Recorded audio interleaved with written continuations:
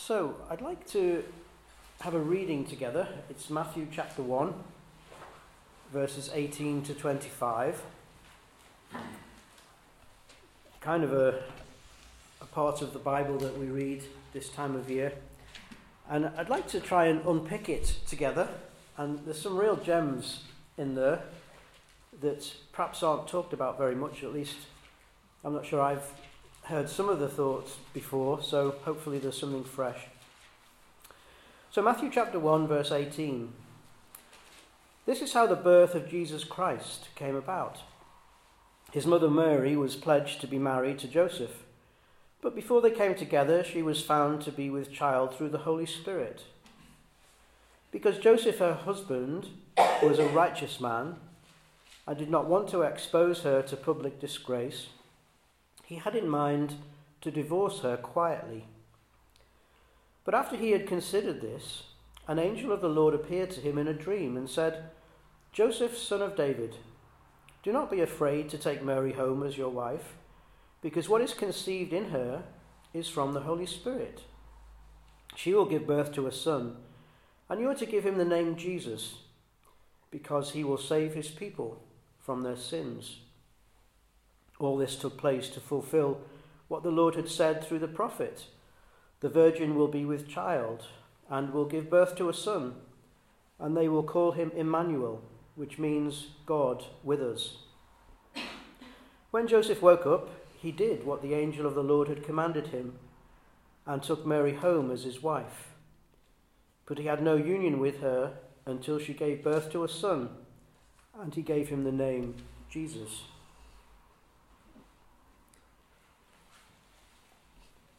I was thinking, when I go to heaven, which I am going to, I'm going to meet a man who's probably going to come to me and say, "Hello, I'm Mary's husband." Because poor Joseph, he is never the main act, is he? It's always Mary. And I'm going to kind of respond by saying, "Hello, I'm Angela's husband."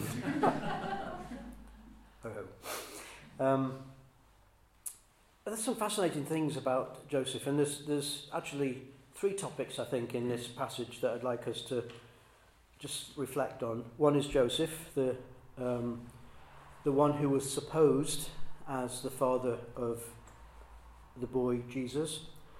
Of course, the boy himself that was being promised here. And then a little about the angel, or not so much the angel himself, but more the message. But I wanted to say that my attention was first arrested by what Matthew writes right at the beginning, and you get it in verse 1 of the same chapter. This is how the birth of Jesus Christ came. Now, at the beginning, which this narrative is about, he wouldn't have been known as Jesus Christ. The angel didn't say to Joseph, "Call him Jesus Christ." He said, "Call him Jesus." And, of course, Matthew is writing retrospectively, so he's looking back and he's giving Jesus a bigger title because, of course, he is Christ. And we've got this narrative, and it's amazing what's in it. We'll come to that in a second.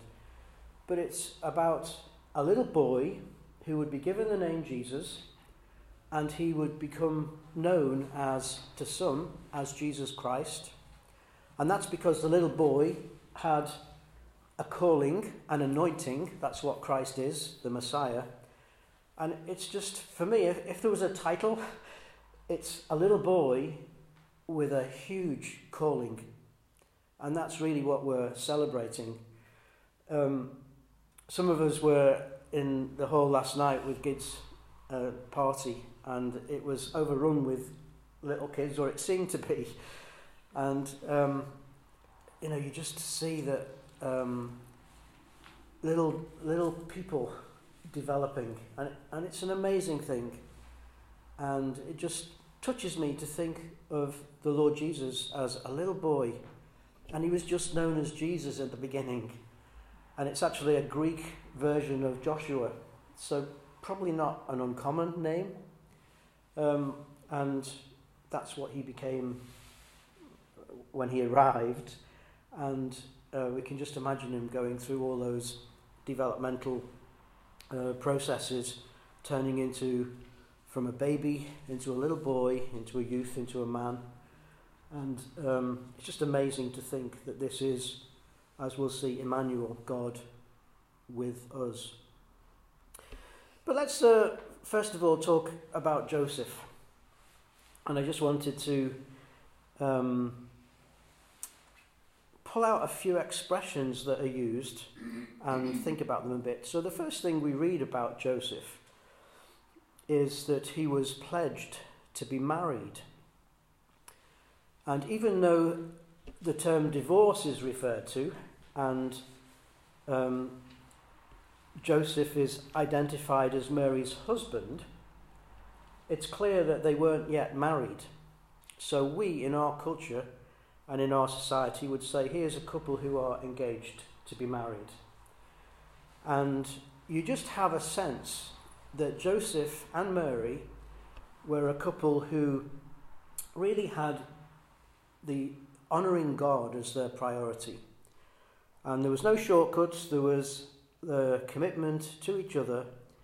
And at this point, it's as though the betrothal period was a kind of time of commitment and testing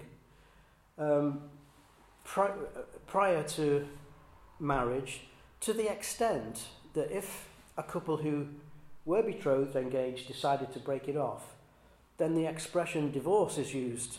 So we're not talking about a couple who are married, but we're talking about a couple who are committed to each other with the intent to be married. You just get the sense that here is a kind of orthodox Jewish couple, and they're committed to each other, and they're committed to the law of the Old Testament. So that's the first thing about Joseph. And then you've got this curious expression, and it makes my imagination go as to what kind of dialogue accompanied it. But it says that Mary was found to be with child. And you kind of think, well, what happened? Did she just suddenly become, well, not suddenly, but eventually become obviously pregnant? And Joseph would have been thinking, what's going on here? Shocking thing for him, given the commitment to each other and their orthodox commitment to the law. I can't imagine that happened. It was such an amazing thing for Mary to be told that surely she must have explained it to Joseph. And I can just imagine the dialogue, and he would say, what? You're pregnant, but you haven't been unfaithful to me? And she would say, well, yes, it's a miracle. It's God working in me. And I think we have to conclude that must have happened, that she would have shared that with him. But we also conclude that he didn't believe it. So here was a person who was bewildered by this. He loved his fiancée. This unbelievable story was coming at him, that she'd been told by an angel that she would have a child as a virgin, and that he would be the Messiah. And I can just imagine Joseph saying, I'm sorry, love, I can't accept that.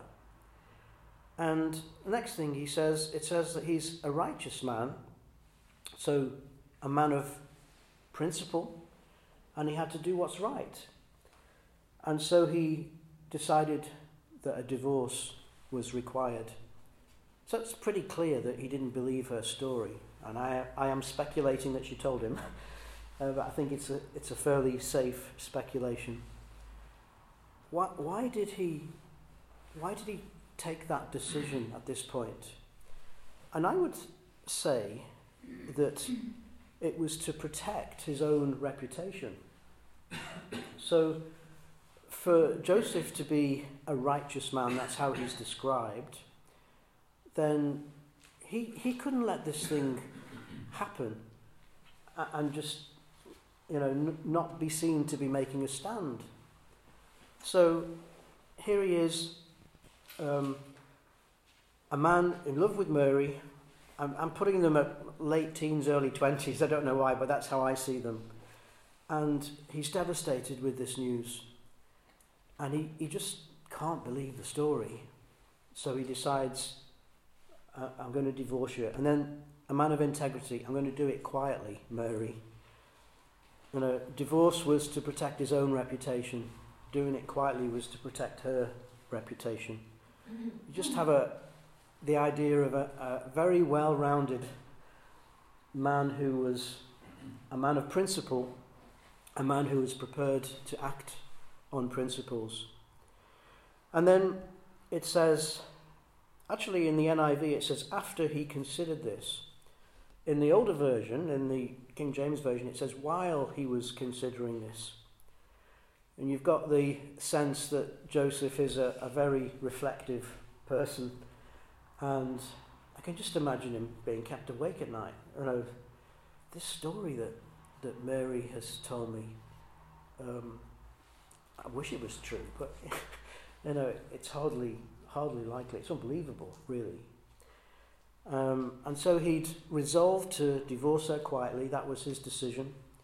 But you get a sense of a man who was not superficial. He wasn't just a knee-jerk reaction to what was going on. This is something that he reflected on. He'd made a lifelong commitment, or was about to make a lifelong commitment to her. And it was while he was struggling with the dilemma and having made those decisions, you know, to maintain my own integrity and my own reputation as a man of integrity, but also to be sensitive to Mary. I am going to divorce her.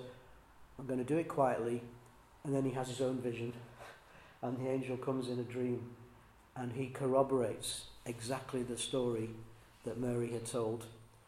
And you can just imagine the change in Joseph's demeanour. No longer devastated because of what he thought the problem was.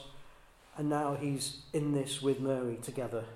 And he, as a thinking man, what a privilege. I now have the opportunity to be involved in an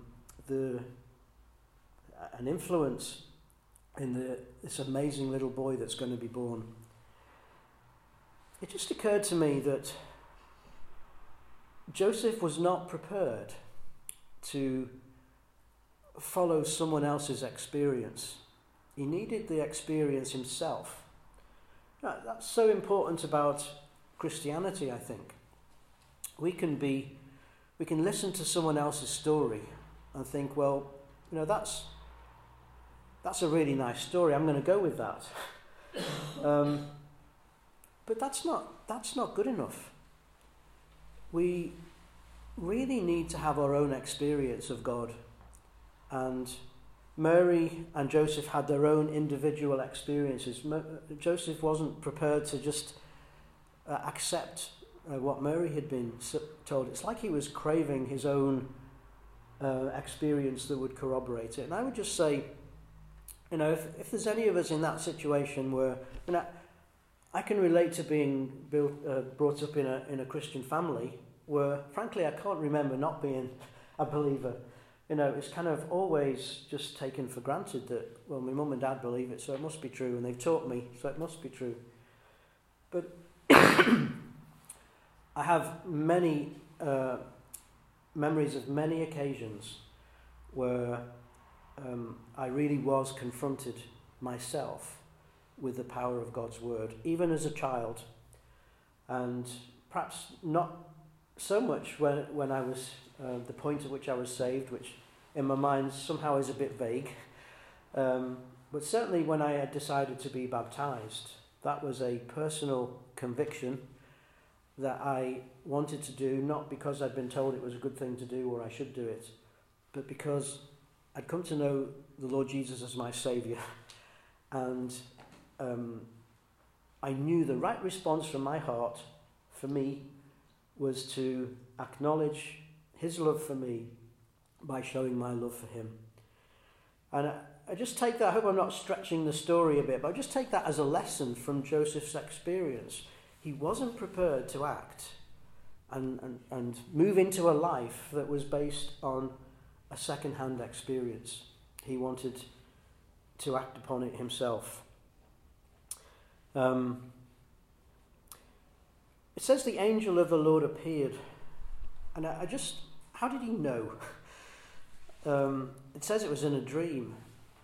Just, again, another element of Joseph's, the way he was, is he was sensitive to God's voice. And sometimes we crowd out God's voice. We might be hearing something and thinking, I don't want to hear that. It's not really what I wanted to hear. Clearly that wasn't the case for Joseph. It was exactly what he wanted to hear. But I think there's also a lesson that here was a man of integrity, an Orthodox Jew, following the right processes, making lifelong commitments, and in the process he was sensitive to knowing God speaking to him. And that also is how Christianity works. The Lord Jesus said that he was saying this to his disciples before he went to Calvary and then ascended to heaven after his resurrection. He promised that the Holy Spirit would come. And one of the roles of the Holy Spirit is today to convict us. That is to challenge our hearts. And I would just say, do you know the challenge of the Holy Spirit in your heart? I do. And it comes in all kinds of ways. It comes just more often these days from just enjoying God's word. Something comes out of the Bible that is very special, and it's the Holy Spirit prompting me to accept it. But conscience as well. If there's something not right, then it's the Holy Spirit that convicts me that isn't right and needs to be sorted out. So I would just leave that thought with you as well. If you may have heard this kind of message many, many times, and not really had satisfaction or a resolution or an outcome from it, I would just encourage you to think about Joseph and his conviction that what he was hearing was God's word, and he needed to respond to it, and we'll come to his response in a second. What was the message? The angel said to him, Joseph, son of David. It's a real contrast to Joseph, husband of Mary. Actually, that's not my own invention. If you go to the previous paragraph, which is the end of the genealogy, it describes Joseph as son of Jacob, husband of Mary. The angel didn't come to him and say, Joseph, husband of Mary. It's Joseph, son of David. And it's just a nod to the royal ancestry of David and confirmation, because Joseph would have known that the Messiah would have been of the line of David. And it's confirmation, don't forget who you are, Joseph. Your credentials are right for this great privilege. I also think there's probably some significance in them going to Bethlehem. In the Christmas story that you see on Christmas cards, you kind of get the idea that they went to Bethlehem to register, and that was it. Actually, I think they up sticks and went to Bethlehem to live. And that was part of this consensus. And the wise men visited them in Bethlehem. And it was probably a couple of years later. And then they left Bethlehem and went to Egypt. They were refugees, or trying to escape, not refugees, but trying to escape Herod, and so went to Egypt. So you have this sense that Joseph was aware of his royal line, and that brought with it some responsibility and obligations. And it's just a thought that might be interesting to think to follow through as they went to Bethlehem. And of course, it helped consolidate the message that the angel was giving him. Don't be afraid to take Mary home as your wife. And what a relief. This was a promise that Joseph's integrity as a committed Orthodox Jew would not be compromised. So that first thing about I'm going to have to divorce Mary, that was to preserve my own reputation. That was something he ought not to worry about. And then the last part of the message, what is conceived in Mary is of the Holy Spirit. And it's Mary's unbelievable story now confirmed and corroborated by God himself in Joseph's experience. You can just see him as a changed man, can't you? So concerned, so devastated at what seemed to be going on, and now completely relaxed, more than that, excited at the prospect of what was going to be his privilege. A little bit about the boy with the little boy with the big calling. The angel said that Mary will give birth to a son, and I just love that reality of the Lord Jesus as a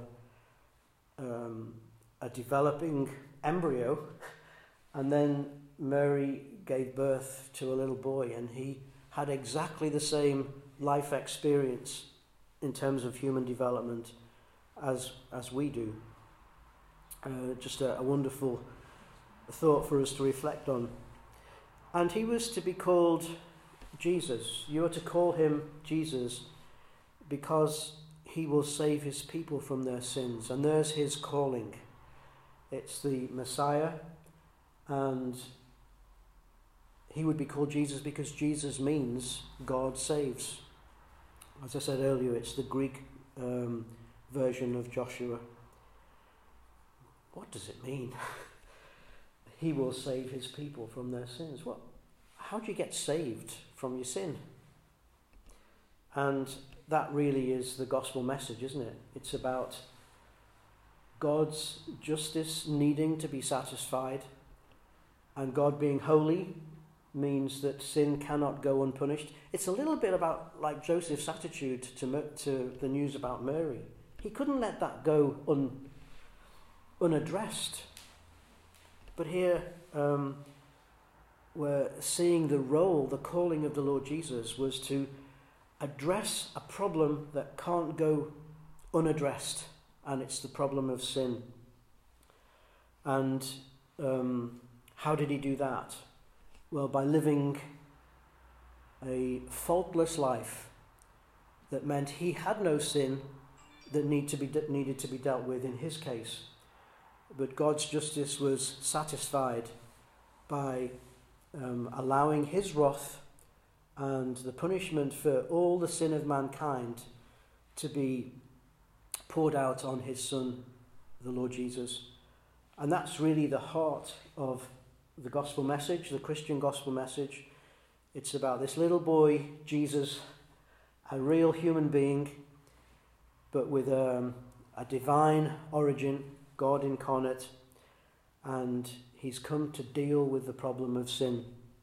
There's an interesting statement made by the Apostle Peter when he was visiting a Roman soldier called Cornelius. We read about it in Acts chapter 10. And Peter says to Cornelius, "All the prophets testify about him, that everyone who believes in him receives forgiveness of sins through his name." You know, there's a difference between me forgiving you and me forgiving sin. It's a subtle difference, but it's important. The Lord Jesus asked his disciples that they should pray that they would forgive each other. Forgive us our sins as we forgive those who sin against us. You know, that's not sin being dealt with. The sin's still there. We may have forgiven each other, but for God's justice to be satisfied, the sin has to be punished. That's what it's about. And that's why when the Pharisees were right when Jesus said your sins are forgiven several times, they said no one can forgive sins except God. And they were right, because only God can forgive sins. But take Acts 10 and 43 and mull it over. All the prophets, it's the Old Testament prophets, testify about him that everyone who believes in him receives forgiveness of sins through his name. It's a lovely reference to the name Jesus. And then back to Matthew 1, and he will be Emmanuel, God with us. I just imagine the arrival in the stable at Bethlehem, or at some kind of animal house, and there's got this little baby, and there's Joseph and Mary, and they know, because of the divine revelation, that it's God with us. And what a wonder. And then the last point really about Joseph is, of course, it says he did what the angel of the Lord commanded him. That's following God's instructions. It's part of Joseph's integrity. He was convinced he'd heard the voice of God, no question about that, and it was clear what he should do to take Mary to be his wife and to call the little boy Jesus, because he would save his people from their sins. Just a couple more scriptures, and we'll move the clock forward 30 years. So now Jesus is a mature man, and the little boy with the big calling is now a man on a mission. And we go to Mark 6. Mark 6, verse 1 to 3. Jesus left there and went to his hometown, accompanied by his disciples. When the Sabbath came, he began to teach in the synagogue, and many who heard him were amazed. Where did this man get these things, they asked. What's this wisdom that has been given him? And he even does miracles. Isn't this the carpenter? Isn't this Mary's son? And the brother of James, Joseph, Judas, and Simon? Aren't his sisters here with us? And they took offense at him. Interesting that Joseph, the husband of Mary, doesn't get a mention. So that suggests that he's gone off the scene, died. Why did he die? Well, his job was done. And we don't know the extent to which he was involved in the upbringing of the Lord Jesus, but it's just a little point in passing. On a related note, he had siblings, that's very clear, and anyone who says that somehow Mary, remained not having any other children or even remained a virgin is not true, because we have it in black and white here, not only that she had children but who they were. But what did they think of him? And we go to John 7. We were here a couple of weeks ago, I think, with I think it was Giles' ministry, John 7 and 3. Jesus' brothers said to him, "You ought to leave here and go to Judea, so that your disciples may see the miracles you do. No one who wants to become a public figure acts in secret. Since you are doing these things, show yourself to the world." For even his own brothers did not believe in him. It's hard, isn't it, to imagine how that they could be brought up with him. This little boy with a big big calling, now a man on a mission. And somehow in this passage in John, you get the sense they respected that he was on a mission. But it was his own agenda, and it says clearly they didn't believe in him. It's a wonderful punchline to this story. If you go to the book of James, chapter 1, and consider how James, who is the half-brother of the Lord, so James is Mary's son, Mary and Joseph's son, I think, and he describes himself, James, a servant of God and of the Lord Jesus Christ. He doesn't describe himself as a brother of Jesus, but a servant of God and a servant of the Lord Jesus Christ. Not a servant of Jesus, not a servant of Jesus Christ, but a servant of the Lord Jesus Christ. James, not in his youth, but presumably after the Lord had started his public ministry at least, he came to understand that this little boy had a very special calling, and now James was his servant. Go to Jude chapter 1, Now, this is a recent discovery for me. I didn't realise that Jude, who wrote the letter, is Judas, listed in Mark 6 as one of Jesus' brothers.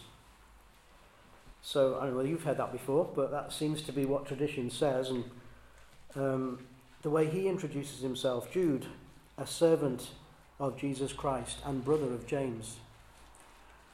Again, wanting to somehow elevate the person of Jesus.